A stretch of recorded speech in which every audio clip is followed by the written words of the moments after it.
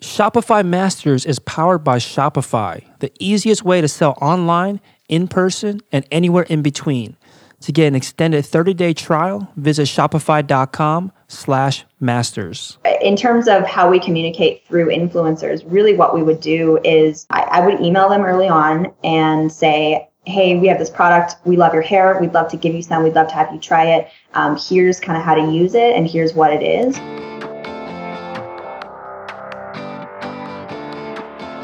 Hey, my name is Felix. I'm the host of Shopify Masters. Each week, we learn the keys to success from e-commerce experts and entrepreneurs like you. In this episode, you'll learn how to vet your vendors, how to determine if an employee will be a good fit within 30 days, and how to overcome the education gap when your target customers don't know about your solution at all. Today, I'm joined by Leora and Megan from Overtone.co. That's Overtone.co. Overtone conditioners keep your fantasy-colored hair looking as bright on day 60 as it did on day 1, and was started in 2014 and has two headquarters, Tucson and Denver. Welcome, Leora and Megan. Hey, thanks for having us. Yeah, excited to have the both of you on. So tell us a little bit more about these conditioners, the products that you sell from the store. Yeah, so our line of color depositing conditioners are our primary product right now. We have 22 different colors across 2 different conditioner types. And basically, the idea is if you have fantasy hair colors, anything pink, blue, green, something like that, it tends to fade out really fast. So we made a conditioner that just filled a need in the market so your hair doesn't fade. Basically, what you do is stop using your regular white conditioner, instead use one of our conditioners that matches the color of your hair, and it replaces the pigment you washed down the drain.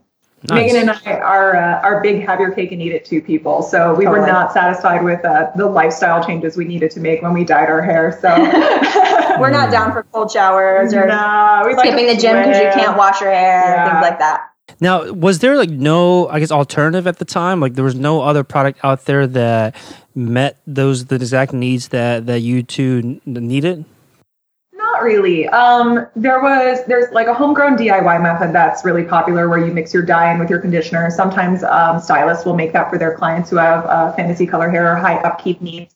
But nothing was really direct to consumer available in the colors that we use. So it was definitely it was definitely a high education product for that reason. So a lot of what we focus on is giving as best customer service as we can, and really educating the fantasy hair color world about the fact that they don't have to take cold showers and that they can, exercise, and that their hair doesn't have to fade. They don't have to choose a dye brand based on whether or not it fades well or not.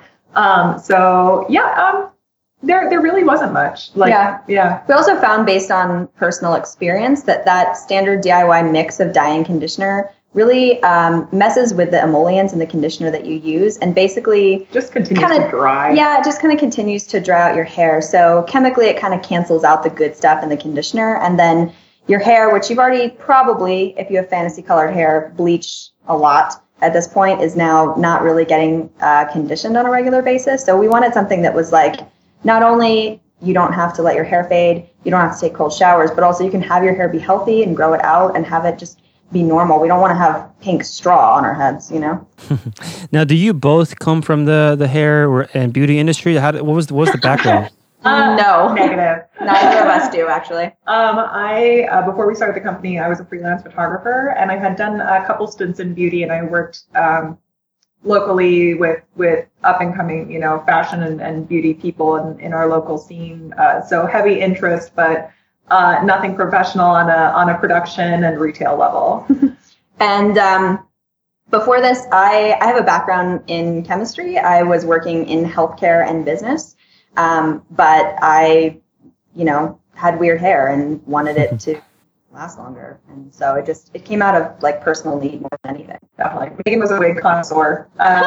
She when we first started the company, I think she had one more conference to go to. Yeah. And it was right after she dyed her hair blue, which copper or orange you could have as acceptable sort of healthcare IT position, but not blue. But not blue. So I took wigs. Nice. So this is a pretty daunting, it seems at least a pretty daunting product to start with, right? Because you have to learn all about this new industry, about how to make a product like this. Before I get there, did you have either of you have experience in starting businesses or launching products prior to Overtone? I mean, with freelance photography, it's sort of a different business base, and I had done a lot of work with small businesses in high school, kind of working as assistants and stuff like that. But I think Megan and I say this pretty frequently. If we knew what a challenge it would be, we would have stopped a lot sooner. Yeah, we might not have started. We both had experience running small businesses, other people's businesses, and we both also had experience here and there starting our own semi-successful companies that really didn't go much of anywhere, weren't, big monetizable efforts. So we didn't come in with no experience, but we definitely were not prepared for what was going to happen. That's for sure. It was definitely a surprise to both of us. But we really took it in stride, I think. And it was just kind of like, both of us are people who it's like, when the work comes, we are ready for it. And we're just kind of like, all right, this is what we need to do for the next 6 months. Awesome. Let's just buckle down and do it. So when things started to kind of, when the tide really turned, we didn't drown, but we definitely fell over a little bit. Yeah. I think honestly, the majority of what's helped us along the way is a lot of gut instinct and also the willingness to put in kind of the sweat equity and stomach acid when push comes to shove and just do it and work 100-hour weeks and just and blood. And blood. Yeah, so what were some of these big surprises that you both encountered that were much more difficult than expected, or maybe you didn't expect it at all and then just kind of fell into your lap? What were some of these big surprises? Well, we definitely didn't expect labeling bottles to be so hard. We manufacture and fill all of our products, but the way that it works in the industry is that you're supposed to manufacture your product, fill your containers, and then label them. And we really needed to swap around the fill and the label collection or that part of it. And we didn't realize that that's what the problem was, but we kept hitting these big roadblocks when we tried to get bottles labeled and sent to us. And it was just like, oh my God, why can't we get this done? We had a lot of labels that were horrible quality. And for a long time, maybe even the first 6 months, we were labeling every single bottle by hand because it's just, we had one label provider who we could count on and they could only send us labels in sheets that we had to tear off ourselves. Yeah, that's where the blood came in a lot of the time. It's you label that many bottles. And I mean, I think my calluses have just started to go away from on your thumbs from pushing it on. Yeah, so if you ever bought Overtone in the first 6 months. In the first 6 months, you definitely got a hand-labeled bottle. Maybe with some blood stains on it too. That kind of stuff. Well, It's we're careful. Yeah, that's getting in blood and everything. But I think it's that kind of stuff that people don't realize behind the scenes. Even when we got to the point where we were considered to be quite successful in terms of gross sales, we were still doing so much ourselves, and we were just pushing so much, and the process was still so manual and so customized, and still so much of it we were doing really so many of the jobs ourselves. Now today, today when you are looking at a provider to provide these labels and just kind of a lesson that you guys have learned that you can share with other folks that are in this stage that you were at, how do you identify what kind of provider can provide good labels for your products? So we found over time that we have to really stop looking for vendors and start looking for partners.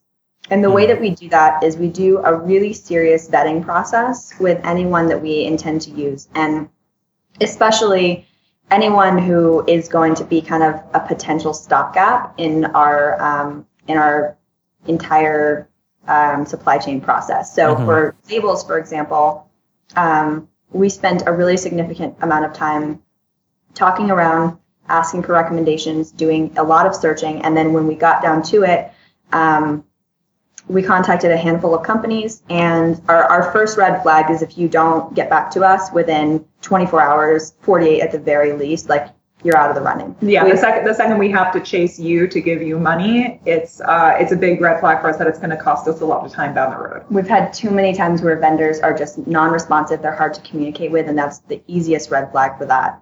And then I think the other main thing that we try to do with any vendor partnerships is really call their other customers and get a feel for someone who is a peer to us, someone who is also e-commerce, if that's relevant, someone who does a similar bottle type, bottle shape, multiple SKUs, something like that, and get feedback from them on kind of how the relationship works for them, because that can be the most telling thing. We've had plenty of vendors that we've been totally gung-ho for, and then we've spoken to a client of theirs and they've been like, like they're fine, but... Yeah, I think the other thing is, and then once you select that partner, developing a relationship. With our current bottle and label provider, it took, we actually exchanged sales partners within their team. We spoke with upper management when we found issues that weren't up to our QC standards. We really made sure they knew about it, not in an expectant way. We expected them to hold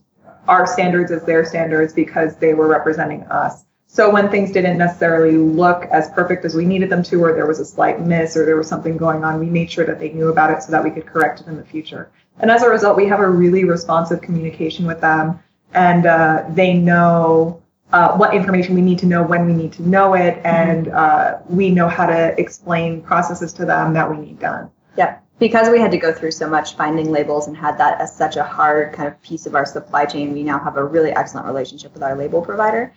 And I think it's just having to go through that. At some level, it definitely at the C level, but at the executive team level in any company, for the most part, they care. They want to be successful. They want a partnership with you. Even if you're a small fish and you feel like you don't have really any play here and you can't pull any strings because you're not big enough to matter to them, the people at an executive level, especially with startup companies, if they're the right partner for you, they see the growth potential and they really want a relationship that works, and they'll work with you if you try to work with them. Yeah, I definitely see the value in looking for a partner rather than just a vendor.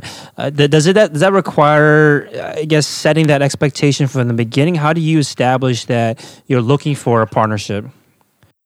I think one of the biggest struggles for us as young female millennial entrepreneurs, which, both of us are under 30.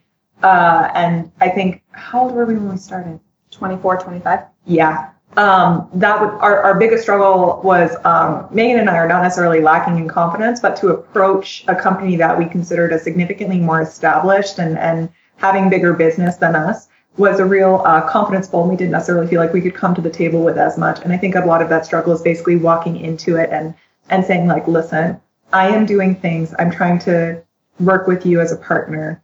I want to go in and talk to you that way, as opposed to feeling at their mercy. It's really just a confidence game of saying, my business is as important as the person's business next to me. And my product is as important because it's as important to me. Yeah. Makes sense. So now today, I think you were alluding to the fact that you're no longer doing this yourselves. Have you outsourced this process of labeling and bottling your products? Well, we tried to outsource a lot of what of our process, and what we learned was we could outsource the labeling.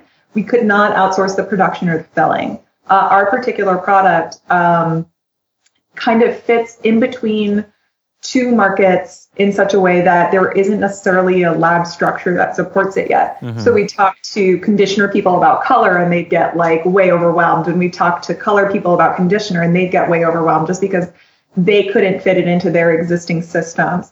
So what we ended up doing was creating our own systems and ways and hiring employees to be able to scale as fast as possible, because at that point we were falling behind and we were like, we need to do this as fast as possible. So creating easy to step into systems where we could train people up and have them in a comfortable environment where they felt confident to make decisions on their own and just get at it. So to this day, we still produce and fill every single one of our products. We are just no longer hand labeling them and we're no longer fulfilling them ourselves. Yeah, Leora and I haven't done it ourselves in some time, and we definitely haven't been doing it in my kitchen for a long time. So this is certainly a much more complex system than someone that would just outsource the entire process and have maybe even the raw ingredients go straight to the manufacturer, go straight to the people that are doing the fulfillment and not ever see their inventory. You have to see some of your inventory. You have to send it out to another, I guess, an outsourced partner that handles the rest of it. Walk us through the creation process of this system. It sounds complex, and I think especially your system is probably unique compared to others because there is that process of a lot of it's done in-house, but also a lot of it's done outsourced. Tell us about that process to set that all up. So I think it seems complicated from the outside, but I think the only way to create a sustainable system, and I think Megan would agree, is to simplify it as much as possible. Yeah. So if you can private label your product and move straight to having no inventory, like in a place that you store, like fully for you, like congratulations, I envy the shit out of you. Yeah, we're certainly not in favor of manufacturing your own product if you don't have to. If you can find a great partner who will do it for you, then great. We tried to outsource ours and it wouldn't happen. It wouldn't happen. And you know what? We've built up a team of people who are just absolutely incredible. We love working with them. And one of the real benefits that we have of being able to see our product is that we get to really QC each batch. And that close eye on our product really keeps our standards high, which is where we like them. But as far as developing the processes, I mean, we went literally from making one-off bottles per sale to mass production, right? So we basically took the steps that we were already doing, tried to automate as much of them as possible by using available tools to us and not really worrying too much about in a professional lab, they would use X. We kind of simplified it down and said okay, well, what is the end result that we need? What are the existing tools that exist for similar items across industries? And how can we leverage those items to our benefit? And so far it's been working really well. Yeah. Okay, so now once you have created this system and then outsourced, parts of it, how much free time are we talking about? How much time was freed up on your end, and what did you spend the time focusing on instead? That's a funny question to answer, largely because I think that we're just starting to ask ourselves for the first time ever what we want to do with some additional time we have. We have 16 employees now, and for the most part at the beginning, honestly, we didn't have a lot of free time. We didn't free up really much of anything so much as we displaced something we were working on with something else that desperately needed to be done. So for definitely the first 18 months, maybe even 2 years of our business, we were constantly out of stock.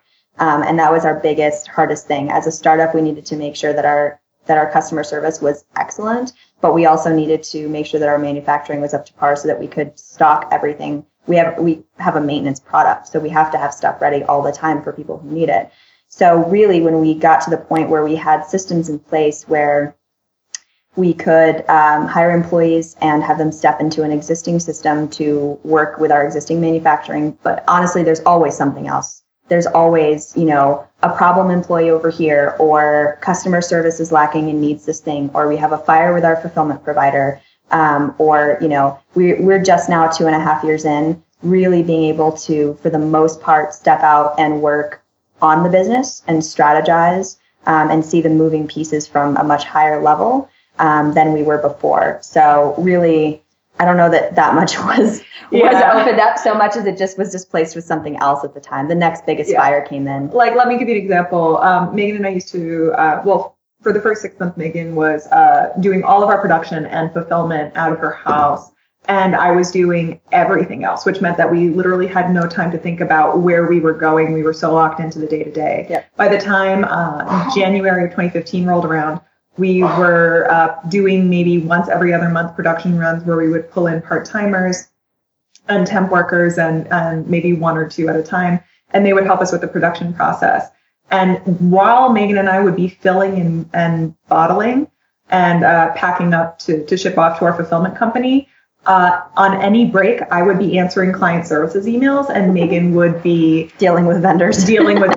And any time in between that, we were working on our marketing and social media. We were trying to take selfies. We were making sure that our hair personally looked good, so that if we had any advertising at all, we had something to show. Yep. We were improving systems, and really, I would say we are still, there's still moments where we get sucked back into the day-to-day, but having an opportunity probably just in the past 2 months to step back and take a breath and go like, okay, literally, where can we improve now that we can see it? And that's been extraordinarily valuable. Yeah, there's never really been a time where there's been a lack of very obvious need for something in some place.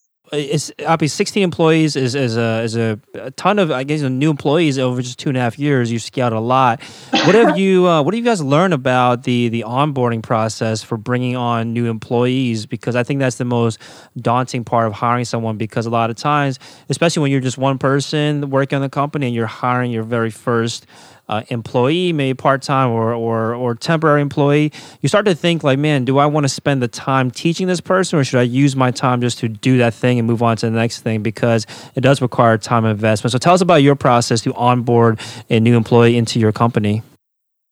Megan and I are fairly good delegators. Letting go of our Legos to work on other stuff wasn't always as much of a challenge for us. And we lucked out really early on by getting some amazing people who really just by luck and just gut instinct were like, you will be awesome. But that wasn't always the case.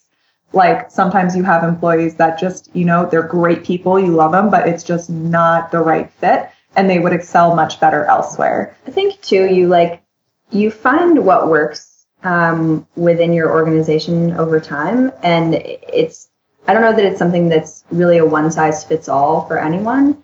But I think that inevitably you kind of have a guess and check situation where you mess up. And maybe if you mess up a couple times in the same way, you start to see like, oh, that's a serious problem. Like, we found personally, not only have we been working really hard on, we have a really significant culture in our company that people kind of either fit or they don't. We found that that's a huge factor in someone's success. Even if they're great at their job, even if they are an excellent fit for someone else, if you don't fit into our culture, it really doesn't work. We have to be all kind of rowing in the same direction, so to speak. And then logistically, we found some other little things. Like we've noticed that our employees, at least in our business, tend to freak out if they receive an unsolicited raise.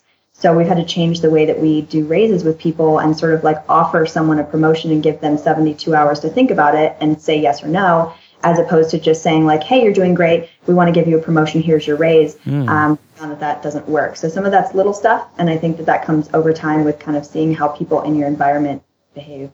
Yeah, I mean, when Megan and I get together, really we come from very different places and we see things very, very differently in a complementary way.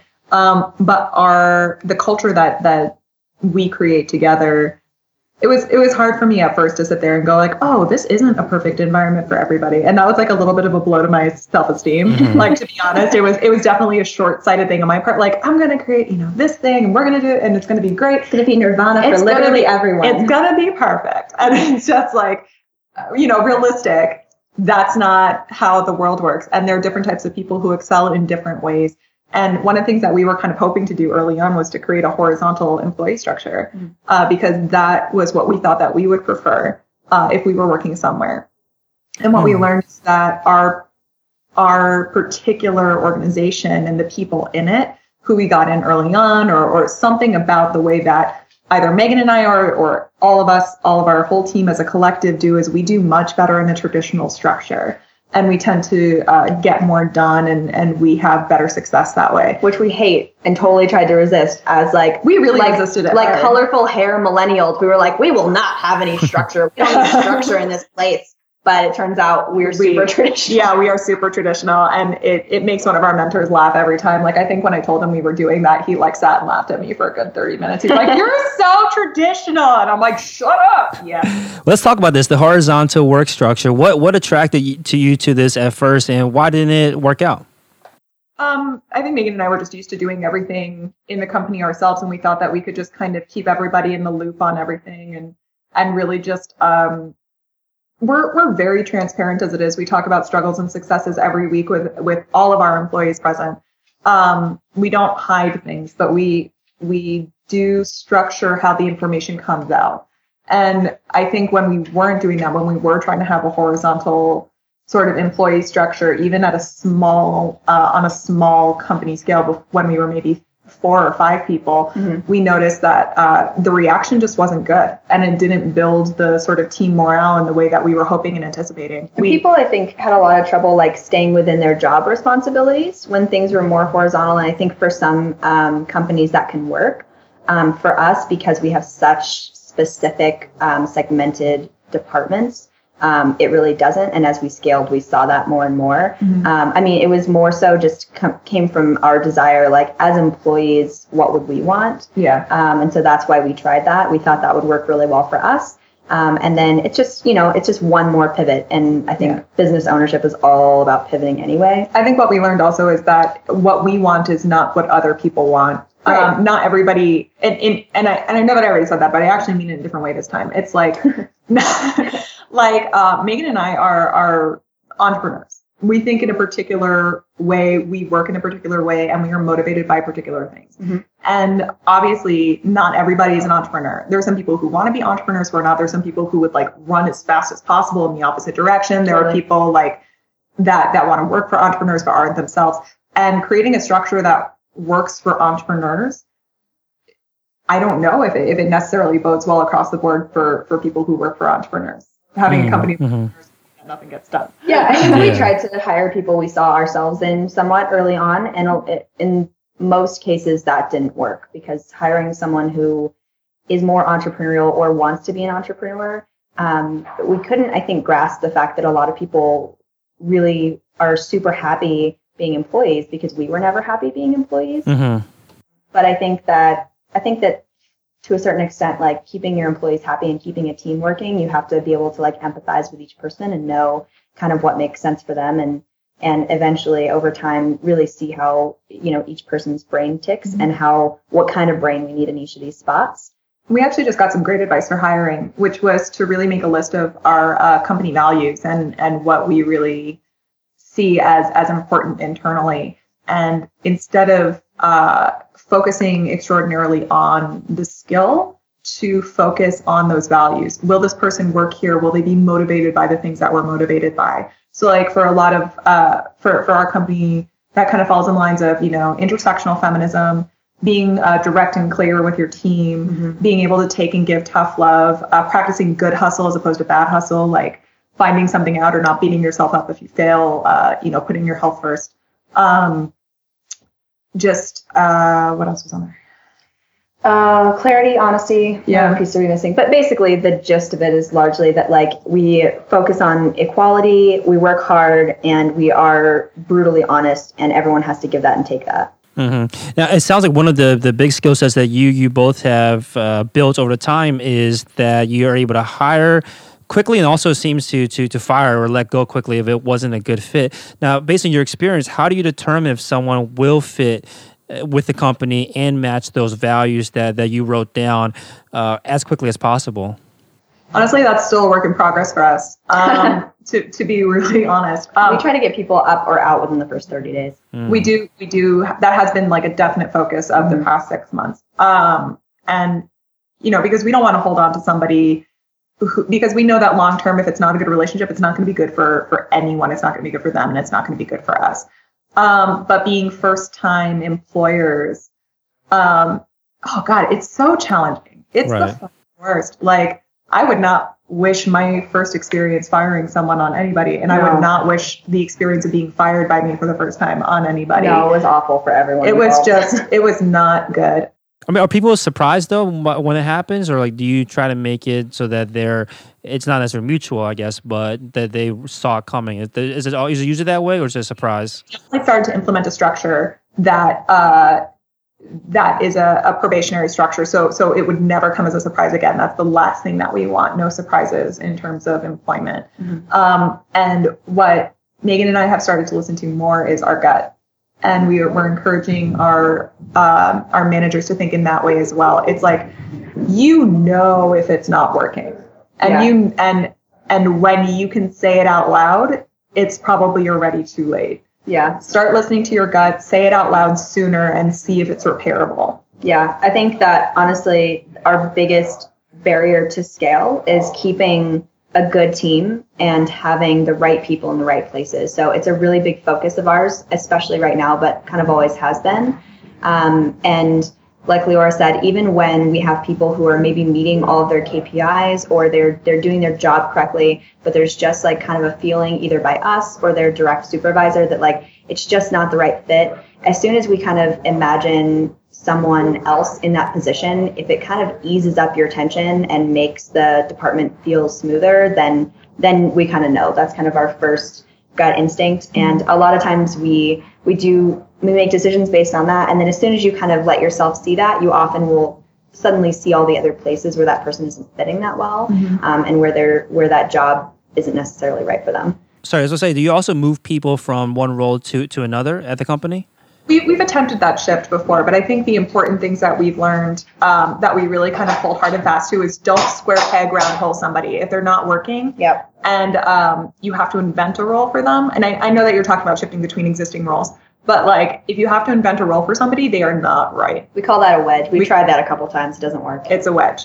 If you have to wedge someone in, it's not a good fit for anybody, period. And you should just take that in stride, and they should either fix it and you should work with them to fix it, or it's time to cut ties. For the most part, I would say that when someone doesn't work within the company, it is almost 100% of the time a culture and values problem more than it's a skills problem. And so we have started really realizing that we can't shift someone into another position and make that work. We also think that like over time when we've tried to move someone into a different position, it's been really hairy. People feel like they've been demoted even if they haven't. It creates a lot of resentment, and then it prevents everyone from communicating openly and honestly, which is like we have to do that or else we're screwed. Like if people are lying to each other, then that's I think one of the number one things that will like sink the ship. So yeah, no lying, no being catty about other employees, help not tear down. So aside from promotions, which is, a different kind of movement, if someone isn't working out, we figure out why. And up until now, it's pretty much always just been they're not a good fit for the company, more so not a good fit for that particular role. Now, do you have a traditional interview process too? Like, what's that process like? And how can you try to pull out these details about their values, about their cultural fit, just from meeting them for the first time, even before they step, into their role at the company? Tricky question asking. Each of our departments kind of has a unique interview process. For our production, there's definitely physical qualifications that you have to pass. Meet the team, see how they interact in space, see how they respond to colorful hair. And, I think the important thing to recognize is you are never going to have that surefire thing. One of my favorite good hire stories is our executive VP, Lisa Nett. And she was our second hire ever. And we needed somebody to take over emails because I was dying and we were dying. And I was like, I need someone to answer emails. And when I was working as a freelance photographer, Lisa Nett had been the maid of honor or a bridesmaid at a wedding I was photographing. And I saw her walk into an extraordinarily tense situation that was giving kind of everybody the chills and just diffuse it like it was no problem at all. She just walked in and just made it better in under 3 seconds. Yeah, we pretty much hired her based on that. Yep, that was why we hired her. And you know what? When we had the interview with her, I basically texted her and I was like, hey, listen, I know you're employed, but I also know you're looking to shift. Can you meet for drinks tonight? And she said, yeah, absolutely. I'll meet you there. So we met up for drinks, and she was, when we thought about our ideal client services person and the traits that they would embody, she was there for it. She was upbeat. She was happy about it. She was excited by the product. She wanted to talk to people all day. She enjoys helping people. She gains satisfaction out of making sure that somebody has something correctly. She gains satisfaction out of making sure people are happy, and also out of making sure that the company benefits because of it. And at the end of the day, especially when you have more than one employee, your loyalty is exclusively to the company. It can't be to an employee who might not be working out the right way. You can work with them, you can try and make it better, but at the end of the day, you have to preserve the company. Yeah. And if they're not working out, if they're going to drag down your ship, you've got everybody else to think about. And also you have your clients to think about. Yeah. Like, is this person hurting or helping my clients?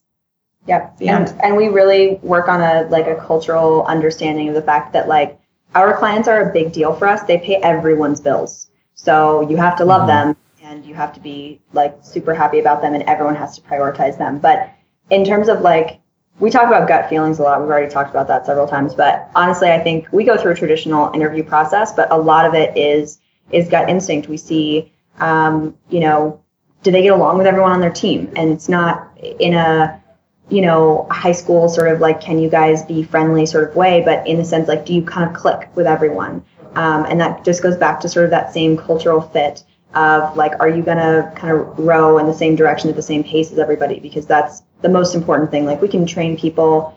One of our vice presidents right now started as Leora's assistant, and she came in with significantly fewer skills than she has now. She came from a background with absolutely no business experience, and she has killed it. And it's because she is driven and she's an excellent cultural fit, and she's just like, she's a kick-ass human being. So sometimes you can tell. And then also, if they don't fit in within the first 30 days, get them out soon. Mm-hmm. Now, on the quantitative side, I think I heard someone mention KPIs. How's that set up for the different roles? It depends. So, for example, like our color experts in the client services department have a certain number of emails that they're expected to get out per day. For the most part, we have had our managers in each department set what makes sense for them. If, for example, in manufacturing, we have, how many units are getting out this week. And so to a certain extent, that can be a team effort. And then for marketing, it can be based on videos. It can be based on sales or promotions, that sort of thing. We push all of our department managers to set weekly goals.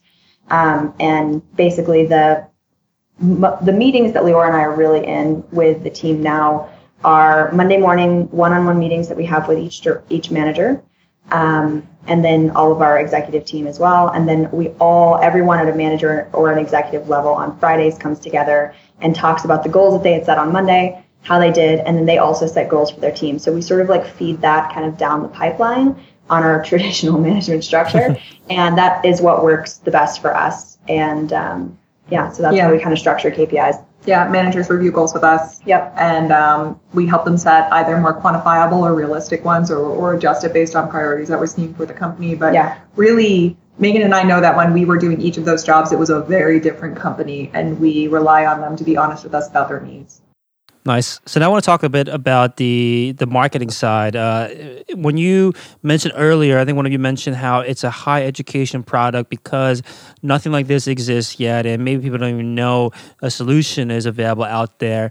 Talk to us about how you overcome this, I guess, education gap in the market. Repeating. Yeah. So we, when we started out, Leora was really handling client services and I was handling marketing, and those were kind of our babies growing up, and we kind of split production as much as possible and gave that up first. So on the marketing side, Instagram has been really crucial for us. It's our biggest platform, and we use Instagram primarily as a way to kind of communicate through influencers out to their audiences and kind of have them explain what it is, and then just repetition. So starting from the ground up, we spent a lot of time getting influencers on our team, and I think because our product is different and new and exciting for people, we got a lot of in with some pretty big influencers, which was awesome for us. And have made great relationships. Yeah, like they're so fun and sweet. Yeah, we love everyone that we've worked with. The influencers we work with are so excellent. A lot of them have been models for us. And basically we push heavily through word of mouth. So something like 93% of our sales come from direct traffic. So someone who's either clicking a link to come directly to our page from either like our Instagram, or someone who is typing us into their browser and like heard about us from a friend or something. Very little comes from search engines. Very little comes from, we do almost no paid advertising. So we find that influencers and word of mouth through just people who use our product, our regular clients, really helps kind of spread the message. It's a lot easier to understand if your friend tells you like, hey, I use this thing and it's a conditioner, it keeps my hair bright, as opposed to trying to learn from ground zero, I guess. But we do also have our website set up in such a way that like education is first. We offer free color advice through our client services team, and really every single aspect of our company is surrounding that sort of initial market gap of getting people to understand that our product isn't dye, and what it can do for you and why you need it. So how do you work with these influencers? I think for a lot of companies, a lot of products, a lot of brands, it's probably a lot easier because all you have to do is just put your product on in the face of your target customers and people get it right away. But not only do you have to do that, but you also have to explain why about the problem, about why there's a solution, why your product is the right solution. So tell us about how you, I guess, work with influencers to do all of that. For the most part, if you have colorful hair, you know there's a problem. It's not a mystery. We don't have to teach you that there's a problem. We have a number of people who use our products instead of dye to color their hair on from the beginning, which is something we didn't initially intend.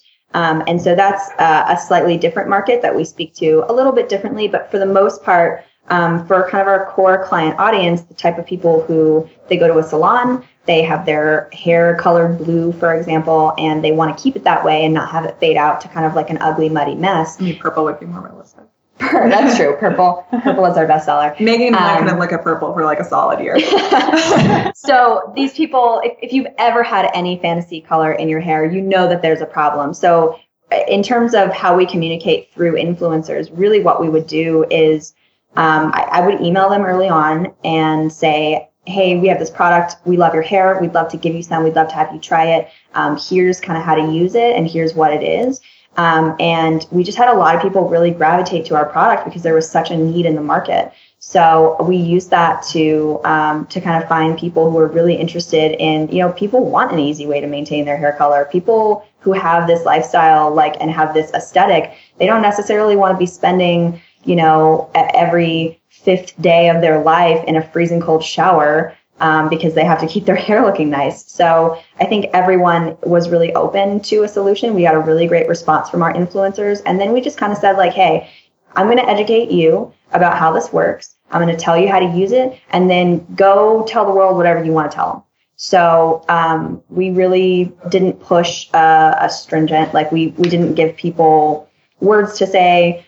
We didn't say we want you to point out this, that, and the other. And it also helped to educate us on kind of people's response to it and what they thought it was and how they used it. It gave us an example of how people used it in ways that we didn't expect initially, to change their color slightly. But basically we would just say go talk to your audience, tell them whatever you want to say. And if you love it, great. And that's a lot of how we spread the word. I think something else that Megan did amazingly well while she was writing these emails was she went straight into personalization. She looked at their Instagram profile very thoroughly. She saw what they did. She saw what they liked. And she made specific references to that in their email. She didn't say, we'd love to send you some product. She would say, we really want to send you pastel pink daily because we think that would be perfect for your hair. So she really made sure that those influencers knew that they were cared about deeply and that we had taken the time to invest in that relationship. And I think that was so key in making sure that we got a positive response. There was no blast emailing. It's always direct. It's always personal. Yeah. We want to be sure that our, and to an extent, our influencers are also our clients. We want to be sure that they know that we care about them and that we care about their decisions and we care about their aesthetic. Yeah. So, of course, we're going to send them something personalized. Yeah, it's the same thing as with our vendors. Everything we do is all about partnerships. We want relationships with people. And, lots of people say that it's a big thing in business. But I think it just takes a lot of time and effort. And a lot of people kind of want to skip that step. And I think that's a big part of why we were successful. Nice. Now, what has worked best in terms of, on Instagram when you are trying to educate your target customer about your products? Is it images? Is it video? Is it explaining the captions? What's worked best for explaining how your product works? Well, I think anybody on the internet knows that nobody reads the caption. No one reads the captions Nobody ever. reads the captions. Don't put anything that you need. If you need to communicate it, put it in the photo. Make a text photo if you have to, but don't put in the caption. Yeah, then repeat it in the caption. But know that most anybody is not going to do their own reading on an image-based platform, especially. For sure. So a lot of what Megan and I found really useful early on, and still now, and we refined them so much, and they're so much more beautiful than they were originally, was that we showed our product on 3 different types of hair. We showed it on platinum blonde, on a medium blonde, and on a brown, so that we have this library of photos to give examples to help people envision what it will look like on themselves. We also really... early on, we adopted a hashtag. We encouraged our clients to hashtag themselves, and we started featuring them. Like, look, real life story. This person uses our stuff. They're not an influencer. They're not anybody. They're our clients, and they're important to us. We want to showcase how awesome they are, and we want to make sure that you can envision if you have this color hair, you can get to here. Here's what they used. Here's how they did it. Yep. To this day, 90% of what we have on our company's Instagram feed is a combination of those strand tests and reposts of clients who use our stuff. We love to show, especially people who, like, maybe they started with medium blonde and they put our, teal on their hair and ended up with green, like interesting color wheel stories. Or sometimes people who are just maintaining and have a quote, in their caption that says like, hey, I haven't dyed my hair for 3 months. This feels great. My hair's, super healthy now. Yeah. So we just really try to help tell other people's stories. And that's the way we promote. We want to celebrate the community. So we want to show off our clients' creativity with our product because honestly, they are the people who are going to do it the best. And we're so excited. We're going to bring some people into a space soon where we can film them coloring their own hair with our product and really continue to build up that library of resources. So early on when we didn't have as many of those, Leora and I showed ourselves a lot more. We took a lot of selfies and kind of put that on the Instagram to get it up and going. And then we just kind of gave away product. Given that we're in the beauty industry, our profit margins are healthy enough that we can afford to do that as opposed to marketing. It's a much cheaper option for us. So when we needed people's experiences, people's audiences, whatever, we just threw free product at them. Mm-hmm. And we're generous with it. Yeah. Somebody people loved. Yeah. So even though the products are like you're saying high margin, so you can afford to give them away, it still takes obviously a lot of time to reach out to these people, to personalize the message, to start working with them. So I'm assuming that you're still probably pretty selective though, right? With identifying which influencers you want to work with. What's the process for that? How do you pick and choose which ones you should spend your time on to write these personal emails to them? So I haven't been doing it myself in some time. We have a director of marketing who does it now, and she's incredible. A lot of what we look for in an influencer that will be successful for us is someone who also fits our culture in the same way that we would want an employee who fits our culture. Someone who is has kind of an aesthetic that we think would be really useful to our Instagram feed. We work very hard on keeping a diverse Instagram feed and showing our product on all types of hair because it works on all hair types. We also focus on people's engagement, which I think is a lot more important than necessarily how many followers they have. So someone with a really strong level of engagement, good interaction with their clients, good interaction with their followers, and someone who has followers who kind of have this aspirational sort of tone. Like we want people with followers who look to them for suggestions. We don't want somebody who's just pimping out everything that comes their way because it's free or whatever, and they a feel on their Instagram of whatever's the flavor of the day. We want people with some authenticity and also, followers that pay attention to them and are listening to them for advice. We did a couple of photo shoots with 4 of our influencers. We did, it was just so great. We did them about a year apart. And somebody's a good fit in that way when you can just show up, meet them in person for the first time, and you're like, hey, we're going to spend the next 8 hours taking a picture of your face. How do you feel about that? And they're like, I feel really good about it. Let's hang out. And, you order pizza and you eat on set and you form real friendships with them. And that is, it's just so rewarding, honestly, to know that one, you created a product that you sent to them and it made their lives better just as a person because they don't have to live their lives around their hair, but also that you can then meet up and continue to collaborate across multiple sort of threads. that is really nice.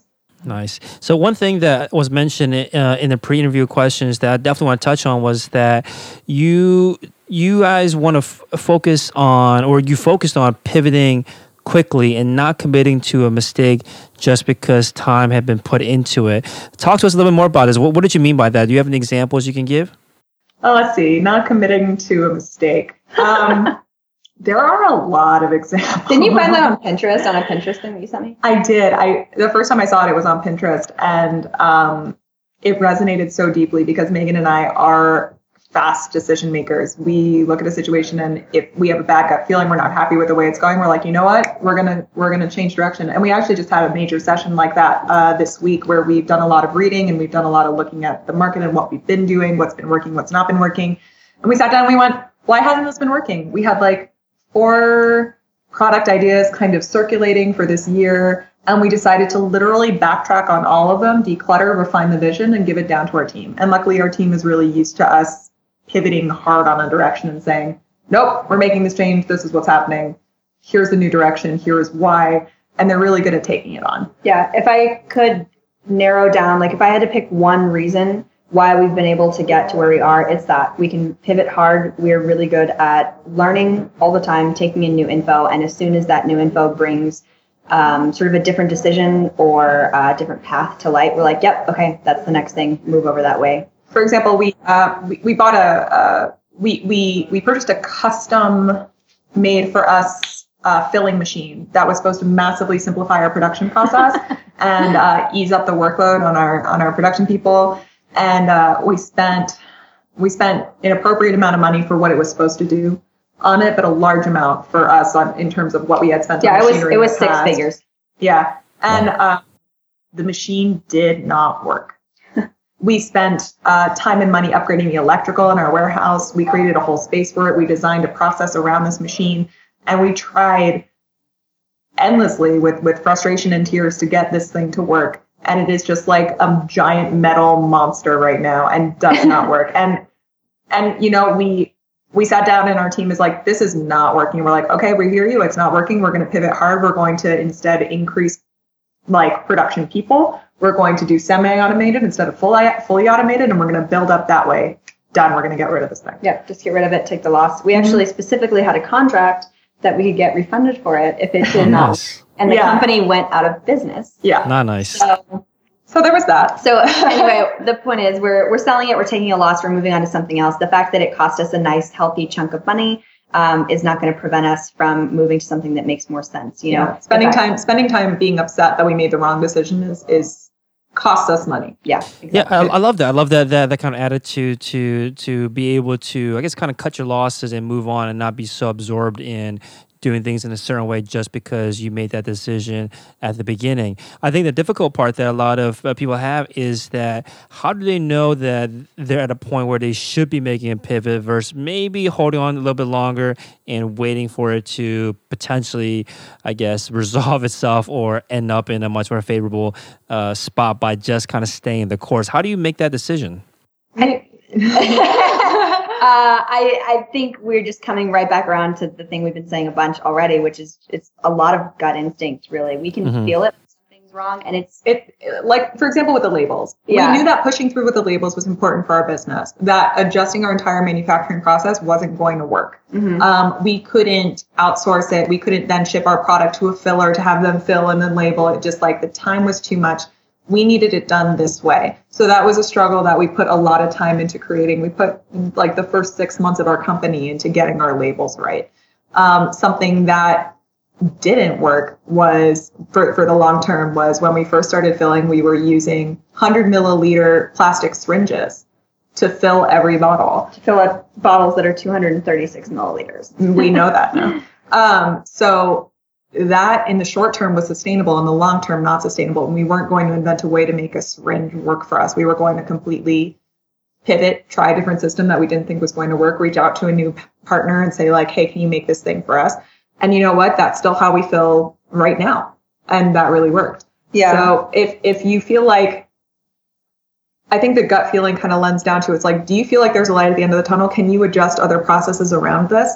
Yes, no. Yeah. And if you can't, even if you're really attached to the idea, it's not worth chasing because it's going to be at the expense of your company. And like we said before, nothing comes before the company. Right. And really the life cycle of what that looks like is like, we will start feeling weird about something and we'll say like, wow, this is like giving me a lot of headaches, more than it should, a lot of anxiety, whatever. There will like be some sort I can't eat for a week. Yeah, I can't sleep. There's some sort of negative like energy around it. And then we'll be like, okay, why is this happening? Oh, it's because like we're looking at this and there's going to be a dead end in 6 months and we can tell that this like system is not going to work. We're going to outgrow it, or we've already outgrown it and it's causing a bottleneck and we can't get around it. What do we need to do instead? And then we will go forward with some sort of like, learning push where we will try and figure out as much as possible, learn everything around that subject, figure out what we could possibly do, and then come together and do some brainstorming, figure out the next way to go, decide on an effort and push that way. And the important thing is to recognize that like you're never going to hit on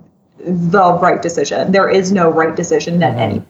You're going to make the decision that's right for you at the time, and whether or not you have to change it down the road. Like, okay, well, you failed, no problem, next idea. Like, go forth and fuck up. Like practically no decision we've ever made has been the right decision for more than 6 to 12 months. I mean, it's the right decision right now, but inevitably you'll have to change it. So it's just being comfortable, like looking at stuff that was right before or maybe was never right and just saying like, nope, it's gotta be different. Mm-hmm.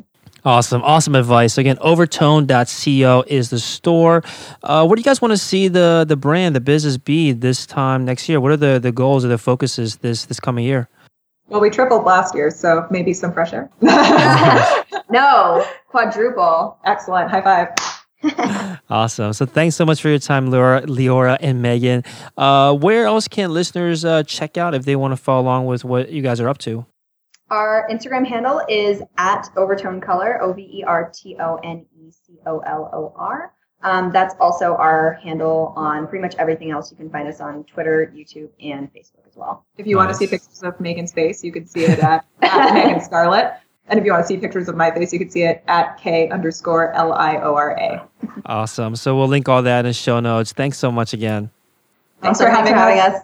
Here's a sneak peek of what's in store for the next Shopify Masters episode. They actually said that they had fulfilled it, sent us some tracking numbers. We passed them on to our customers. They said they were going to go active in like 2 days or something. And then we found out that those tracking numbers were not real. Thanks for listening to Shopify Masters, the e-commerce marketing podcast for ambitious entrepreneurs. To start your store today, visit shopify.com/masters to claim your extended 30-day free trial.